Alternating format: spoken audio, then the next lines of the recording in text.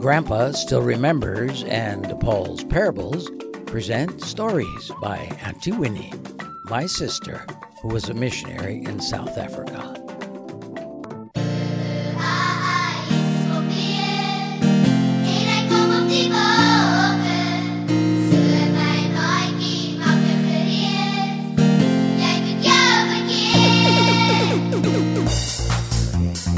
Sawubona, Auntie Winnie. We are here for another story. Well, let's see. I'll tell you about some kids and Jesus.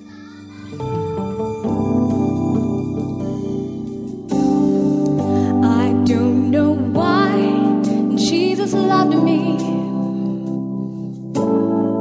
I don't know why he cared. I don't know why he sacrificed his life.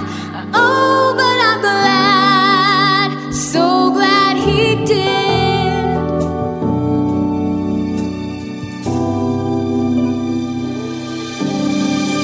Where would I be if Jesus didn't love me?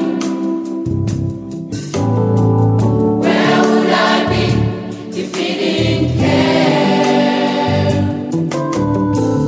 Where would I be if he didn't sacrifice his life?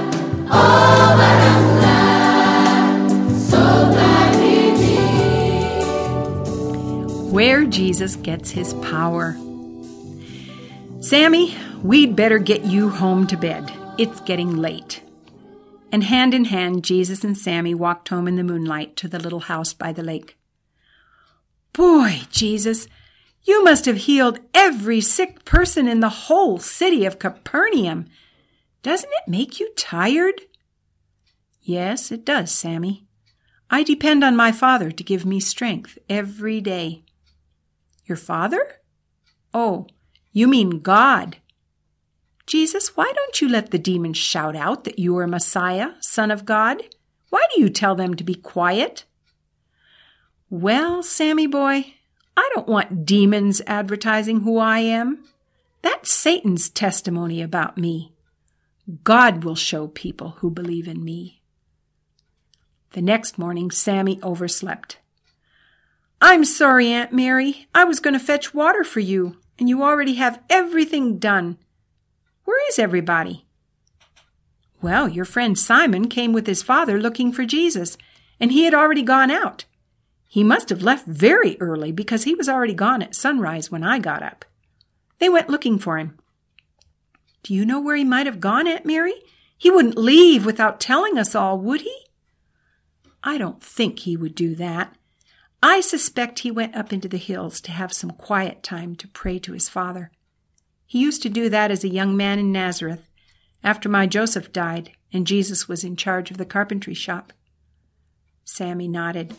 I bet you're right, Aunt Mary. He told me last night it made him tired to heal people, and he got strength from his father.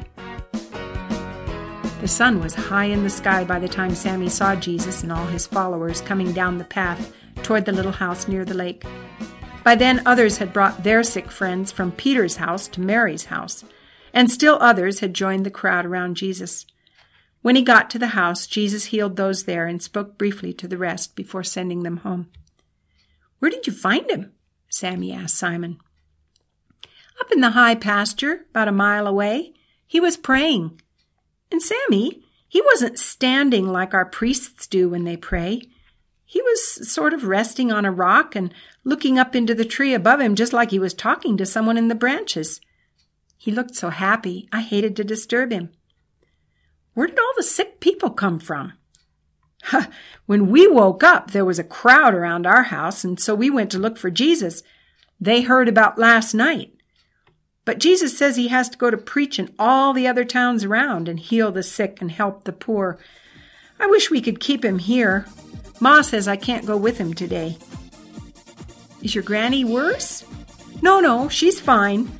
I just need to help with fishing if Pa goes. Well, I don't have to go home until school starts again. I'll tell you everything.